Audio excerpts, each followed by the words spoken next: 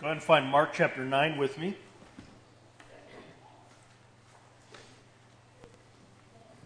Mark chapter 9. The Gospel of Mark divides pretty neatly in two. In the first half of the book, chapters 1 through 8, Jesus is basically a miracle-working superhero and celebrity. These chapters really portray a Messiah who has arrived in power. And so in chapter after chapter, Jesus is healing disease, he's casting out demons, he's calming storms, he's raising the dead. He gathers a following, a huge following. There's always crowds around Jesus in the first half of Mark. And really, the crowd is too many for Jesus' liking. And he's constantly running away from his fans. But people are magnetically drawn to Jesus. It's an easy sell to everyone except the scribes. It's this: the Messiah is here. He's bringing about the kingdom of God. He's fulfilling Scripture, and he's got amazing, miraculous power. The expectations are high, and they are being met. But in the second half of the book, beginning in chapter 9, the miracles really take a serious back seat.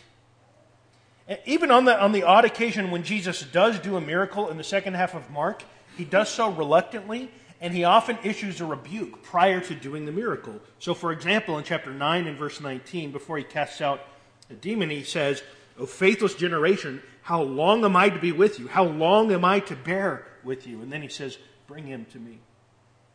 And so if the power of Jesus takes a back seat in the second half of the book, what takes the front seat is Jesus' weakness, especially his humiliation, which finds its ultimate expression at the cross. And so this tension, that Jesus is both glorious and humiliated, both strong and powerful, but also weak and humble, this tension ties the minds of the disciples in pretzels. They say, just as soon as we've discovered this glorious Messiah, just as soon as we've seen him demonstrate his power and put our faith in him and confessed him, as Peter does in chapter 8 in verse 29, just as soon as we make these great realizations about Jesus, he starts saying stuff like this in Mark 8 and verse 31. He began to teach them the Son of Man must suffer many things, be rejected by the elders and chief priests and scribes, and be killed, and after 3 days be raised. Jesus is all at once strong and weak, powerful and humiliated, glorious and humble. And as soon as you get to Mark chapter 9, Jesus really begins pressing that tension hard. Jesus will ascend to his throne over his kingdom by first going to the cross. That's what he begins teaching them. Jesus will arrive at glory, but he will do so by way of humility. And what he's trying to teach his apostles in these chapters is that is the way it works for us too. That the way of Christ is also the way of the Christian. Disciples will arrive at glory the exact same way Jesus does, by way not of glory and greatness, but by way of humility. So what I want us to do this morning is to look at three parts of Mark chapter 9, three little texts from Mark chapter 9. The first of which underlines the glory of Jesus. The second of which underlines the humiliation Jesus is going to accept. And the third underlines how the disciples must walk this same paradoxical path of glory through humility. So let's begin with the glory story in verse 2. This is Mark 9 and verse 2. After 6 days, Jesus took with him Peter and James and John and led them up a high mountain by themselves. And he was transfigured before them, and his clothes became radiant, intensely white, as no one on earth could bleach them. And there appeared to them Elijah with Moses, and they were talking with Jesus. And Peter said to Jesus, "Rabbi, it is good that we are here. Let us make 3 tents, one for you, one for Moses, and one for Elijah." For he did not know what to say, for they were terrified. And a cloud overshadowed them, and a voice came out of the cloud.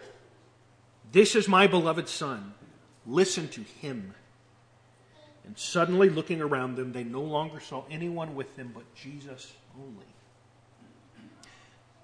I want to first draw your attention to a small detail, and I want to make something of it. Mark says in verse 2 that this occurred after 6 days. 6 days after the teachings of chapter 8, 6 days after the promise Jesus makes in chapter 9 and verse 1 that my kingdom and my power and glory will come. This occurred 6 days after that. And that's an interesting detail because prior to this, if you read Mark, Mark is typically vague about time frames. He's not very precise. He's not very concerned that you know how long after one thing another thing happens. The beginning of chapter 8 and verse 1, the time marker is this, in those days, which is extremely vague.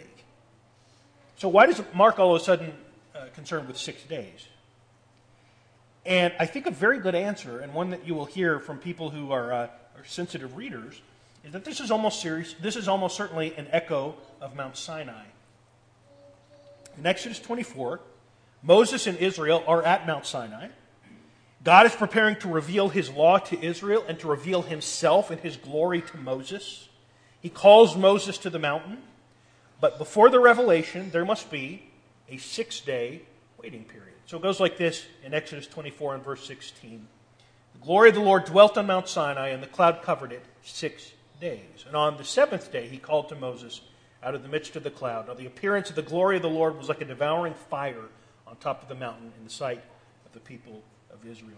God took Moses up to a high mountain to reveal his glory, but first he waited 6 days. After 6 days, he did this before that could happen. And so before Jesus takes Peter, James, and John up to another high mountain, a mountain on which his glory will be revealed to him, there are first 6 days that must pass first. I just think that is that's an important connection. It's not the last connection we'll get to Moses and Exodus here. And what happens on this mountain is a transfiguration, which is a word, of course, we use every single day of our lives, and we all know exactly what that means. It's not a word we use. If you look it up in the dictionary, transfiguration means a complete change of form or appearance into a more beautiful or spiritual state. And so it's a transformation of appearance into a beautiful spiritual state. And in the case of Jesus here, it means that his human appearance is perceptibly changed. For a moment, the earthly form of Jesus is pulled back to reveal his heavenly form. So 6 days earlier, this was chapter 8 and verse 38, the 6 days prior to this, he said this, the Son of Man would one day come in glory, in the glory of his Father with the holy angels. One day the Son of Man would come in glory, in the glory of his Father with the holy angels. And what I think this is sort of a preview of that. The Son of Man's glory, his heavenly form, is being revealed to these 3 apostles. And alongside the glorified Jesus are 2 important Old Testament figures. In fact, probably the 2 most important Old Testament figures, Moses and Elijah. Moses was the lawgiver. Moses was the leader of the Exodus. And there are many Jesus-Moses parallels in the Gospel of Mark, which we're not going to belabor. Elijah is the prophet of power and judgment. That's really what he is known for in the Old Testament. His name pops up a lot in Mark 2. People had mistaken Jesus for Elijah a couple of times prior to this. And he'll come up again in chapter 9. To see these 2 men beside Jesus is basically to see the entire storyline of Israel before your eyes. Sort of representatives of all of God's history with his people, of God's deliverances, of God's speaking, of God's revelation before Israel. Each of these men spoke for God. Each of these men was a crucial prophet in the plan of God for his people. Each of these men worked great deliverances for God's people. Now, the reaction of the 3 apostles is terror. In Scripture, people who have authentic encounters with God, their initial reaction is always fear and terror, never comfort. No one knows quite how to respond or what to say until Peter has a bright idea in verse 5 when he says, let us make 3 tents. One for you, Jesus, one for Moses, and one for Elijah. And the word he uses for tents is the same word for tabernacle. What Peter seems to envision is sort of making this a holy site, commemorating this event. 3 tabernacles. A tabernacle, a temple, that's where heaven and earth intersect and God can be among his people. And so let's do that. And God's response in verse 7 shows just how wrong Peter is. God comes, like he does on Sinai, in the glory cloud, and he responds. The point of the transfiguration is not to show Jesus' equality with the other prophets, not to show Jesus as one among these men, but to show Jesus' superiority to these great men. Jesus does not merely follow in the footsteps of other prophets. He is the consummation of all that God has been up to through these prophets. It has all been leading to Jesus, who is a prophet, but is much more than that. He is God's own Son. And when God's Son talks, God reminds them, you listen and you obey. This is my beloved Son. Listen to him. Again, an echo of what God had said to Moses. He had said this to Moses in Deuteronomy 18 and verse 15. The Lord your God will raise up a prophet like me from among you, Moses says to Israel, from your brothers. And then the crucial words about this great prophet. You shall listen to him. And then in verse 8, as if to drive home the superiority of Jesus to the prophets, in verse 8, Moses and Elijah vanish. And the three apostles are left staring at the one who deserves their ultimate allegiance, only Jesus. Jesus alone is the bearer of God's new revelation. So you know what this story is about? You know what this is underlining to these apostles and to us? This is a story about the glory Jesus possesses. That for a brief moment, these three are able to see Jesus in his exalted heavenly form, the form he is in today. Now, we know in Jesus' earthly life, he looked just like a normal guy. There was no halo around Jesus as he walked around Galilee or Jerusalem. There was no aura, special aura like you'll sometimes see in the paintings of him. Isaiah 53 said the Messiah would have no special form or majesty that we would look on him and be awed by him and think he is so beautiful and wonderful looking. He wasn't like that in his earthly life, except at this moment, when he does have the majesty and beauty and glory. So this story declares a few crucial things about Jesus. Number one, he is the most authoritative and glorious prophet there is. As great as Moses and Elijah were, they were not the beloved Son of God. And Peter's suggestion of the three tenths treats Jesus as a prophet among prophets. And God says that's not what he is. He is more than a prophet. He is the Son. And if he is the Son, then we treat him like God's Son. We listen to him. This revelation also says that Jesus is worth following to the ends of the earth by virtue of his glory. Mark really emphasizes all these events are happening for the benefit of Peter, James, and John. In verse 2, Jesus specifically brings these three with him. He is transfigured before them. Verse 4, there appeared to them. In verse 7, God speaks directly to them. I think the point is to strengthen the commitment and faith of these men in order to prepare them for the suffering they'll experience.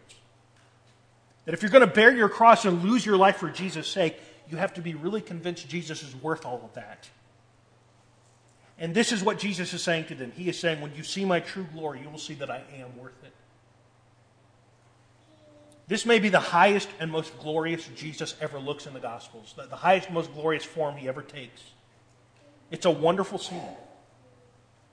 Less well known, however, is the conversation that happens on the way down from the mountain.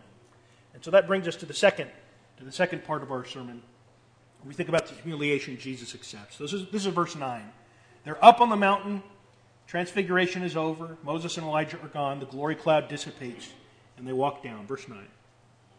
As they were coming down the mountain, he charged them to tell no one what they had seen until the Son of Man had risen from the dead. So they kept the matter to themselves, questioning what this rising from the dead might mean.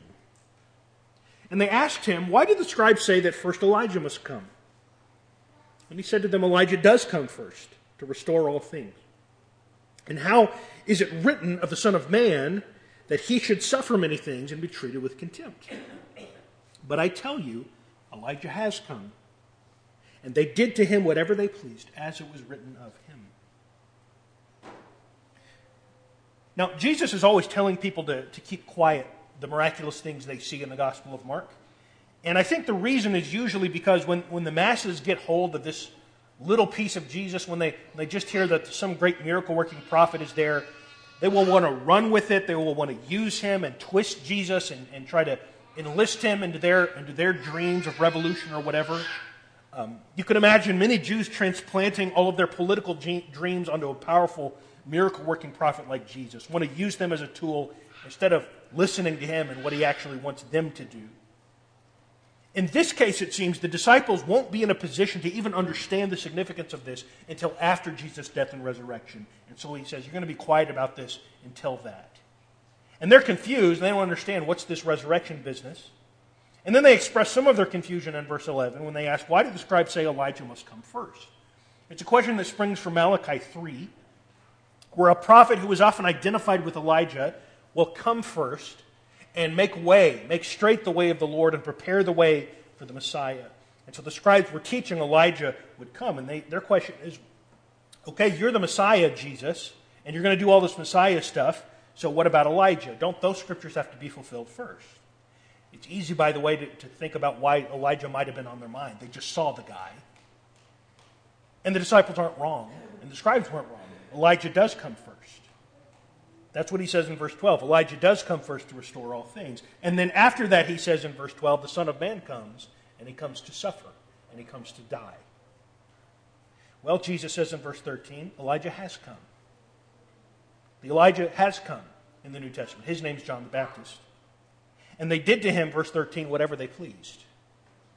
It's a reference to the execution of John the Baptist, whatever Herod and his family pleased. Now, what's left unsaid in verse 13 is this. Since Elijah has come, and since Elijah has gone, now must the Son of Man come. And what did Jesus say the Son of Man is here to do in verse 12? To do his work of suffering, to do his work of dying in fulfillment of Scripture. So on the mountain, here is Jesus in his glory. Jesus is high, literally.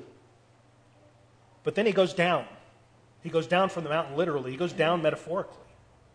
On the way down from the mountain, he begins foretelling his humiliation, his being brought low.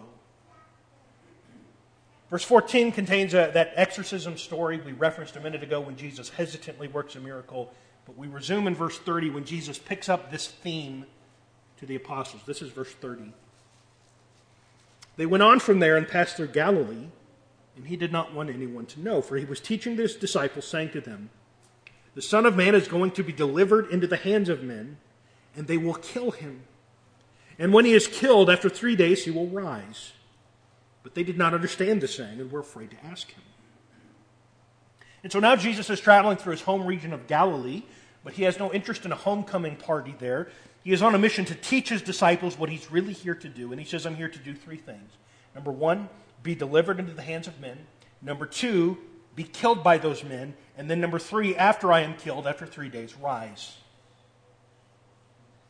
And as in verse 10, the disciples don't understand any of this, and they're afraid to even ask anymore. I think they might be afraid of what the answer might be to pursue this any further. What do you mean be killed?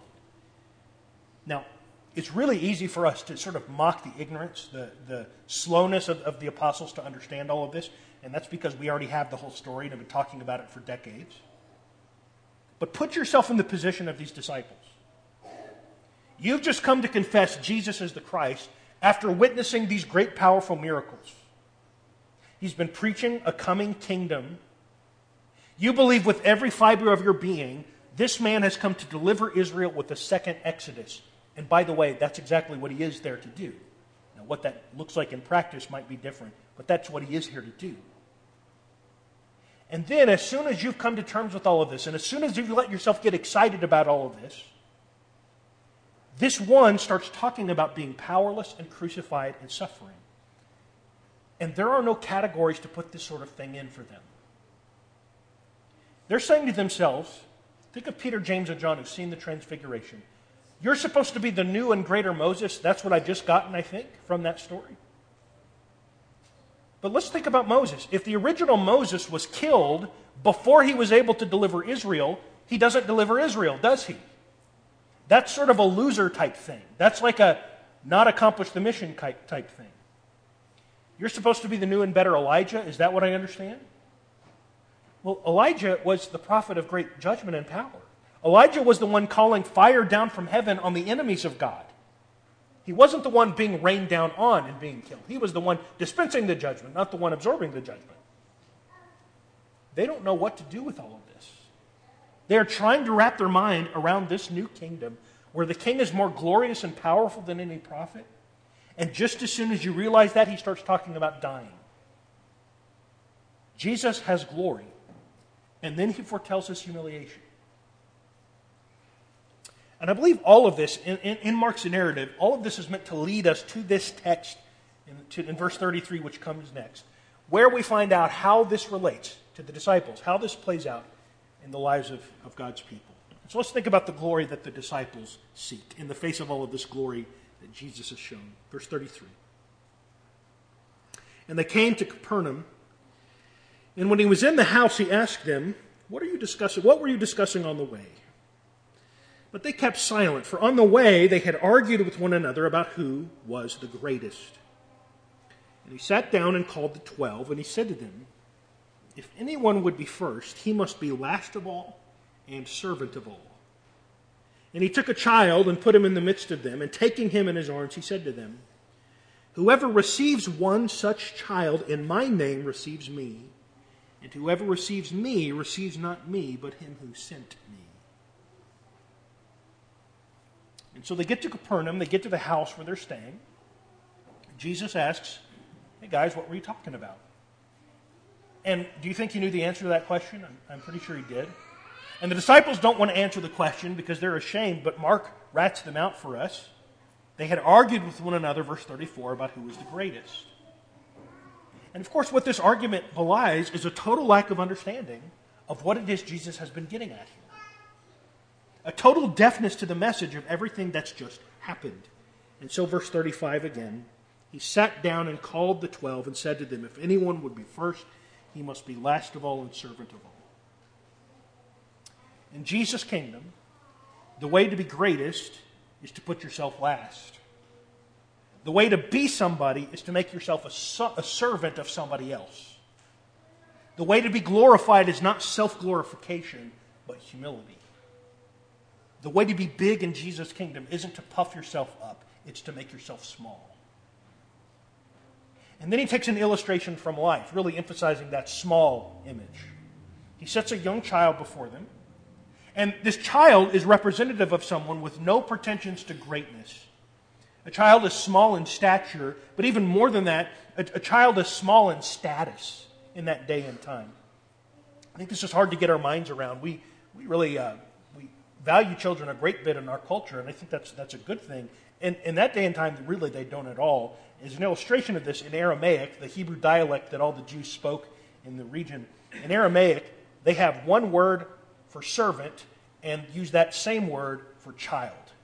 The word for servant and the word for child is one and the same. That is the status of a child in that day and time. And so he gets the smallest person, literally, but the smallest person socially, and he brings that child before them.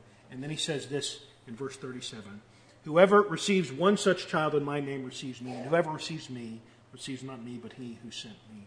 That word he uses, receive, is the same word he uses in chapter 6 when he talks about hospitality. That when you go out preaching and someone receives you into their home, that's the word.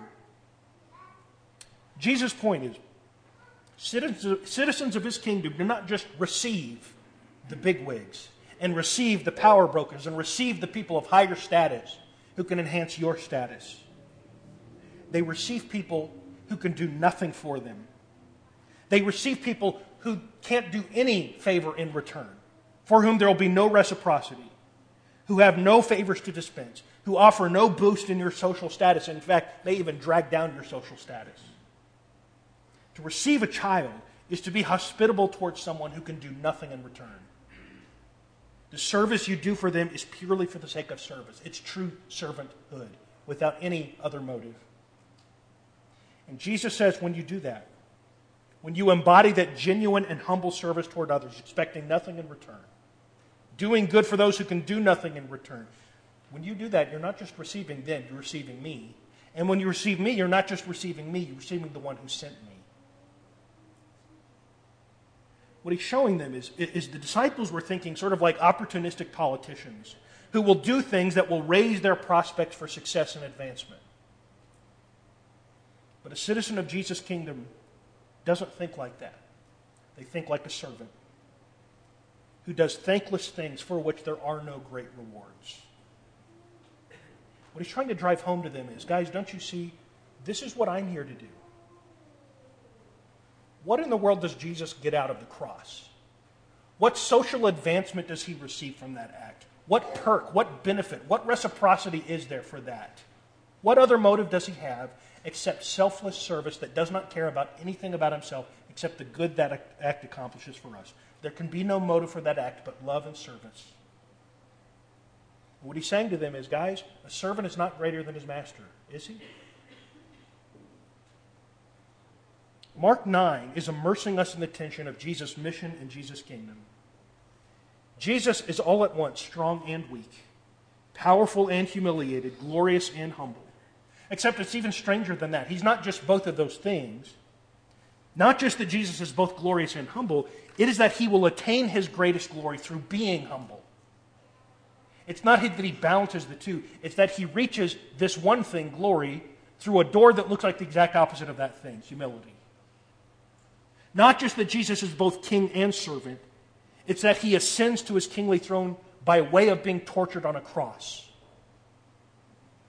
I want you to turn with me to one more passage and then we'll be done. This is Philippians chapter 2. I think Philippians chapter 2 is basically a commentary on these sorts of stories in the Gospels. This is Philippians 2 in verse 5. In Philippians 2 and verse 5, Paul has thought deeply about this tension of Jesus' glory and Jesus' humility. Philippians 2 and verse 5.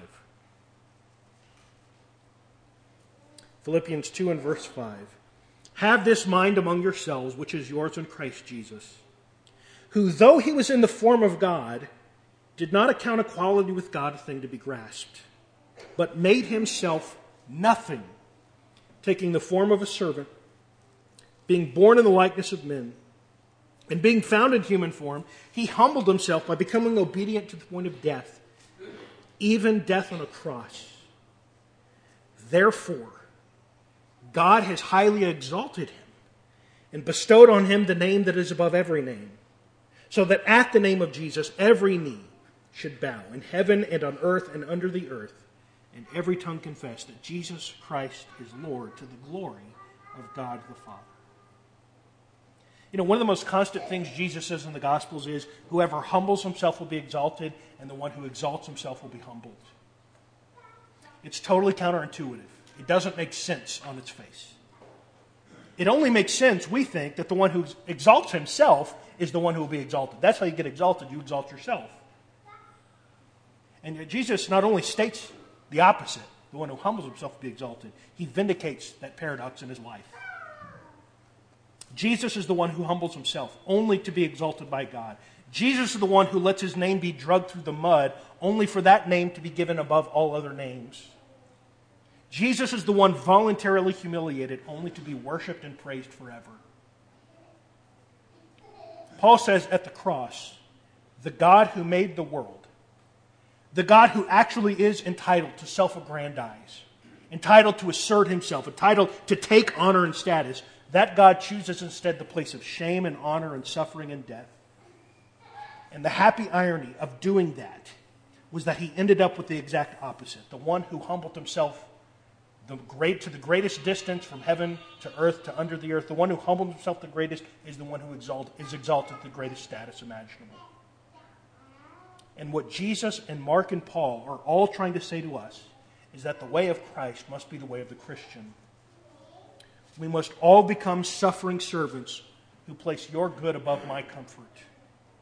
Have this mind among yourselves, which is yours in Christ Jesus, Philippians 2:5. Jesus will ascend to his throne over his kingdom by first going to the cross. Jesus will arrive at glory by way of humility. And what he's trying to teach his apostles is that is the way it works for you too. Disciples arrive at glory the same way Jesus does, by way of humility. And so all of it is meant to ask us, to get us to ask ourselves, what is my life about? Is it about getting glory by self-glorification?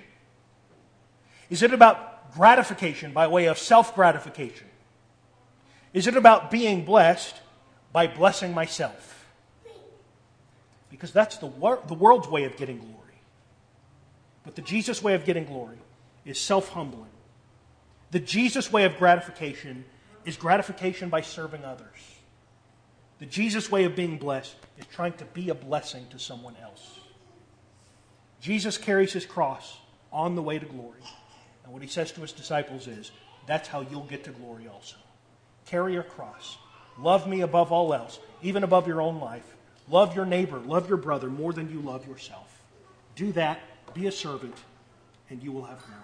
And so maybe there's someone here that realizes you have not been living the Jesus way, the glory by way of humility. You've been living the glory by way of self-glorification. Jesus says that way leads to humiliation.